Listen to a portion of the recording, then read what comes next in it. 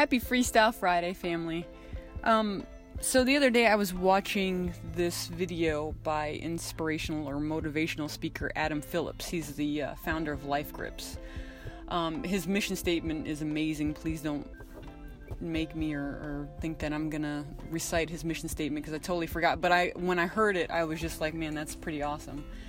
Anyway, he was talking about writing down your 3 biggest fears.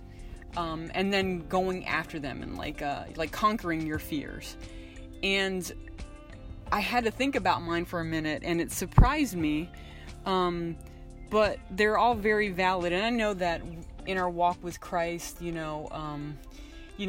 people think that just because you're walking with Christ, like you don't have your fears. Of course, you've got your fears, and we know that through Christ, He's going to take care of us. It doesn't keep us from being human. It doesn't keep us from having those thoughts, from talking ourselves out of things, from talking ourselves into things that might not be the right thing for us.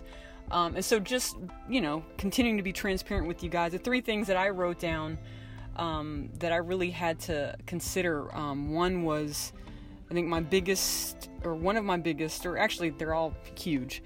One is not reaching my full potential. 2 is failure. And 3 is not being loved for who I am.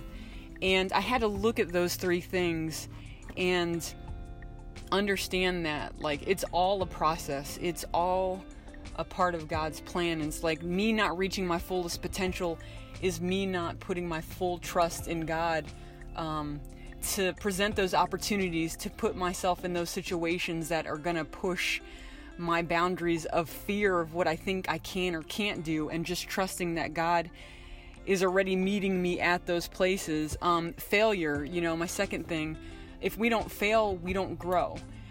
If we don't risk, losing it all, we'll never know the good things on the other side. If you don't put things on the line and say look, all or nothing, I'm going in, I don't have a plan B, I'm risking it all, we'll never know how awesome life, our life, situations, whatever, we'll never know what it's like to be on the other side of, good versus great if we don't risk it all, because of fear of failure. And then, of course, not being loved for who I am. Well, that's kind of tough sometimes, but just trusting that God's going to bring the right person to you, that's going to love you for who He made you to be. So today, just want to encourage you guys to face your fears, write them down, look them straight in the face, and hey, just go for it.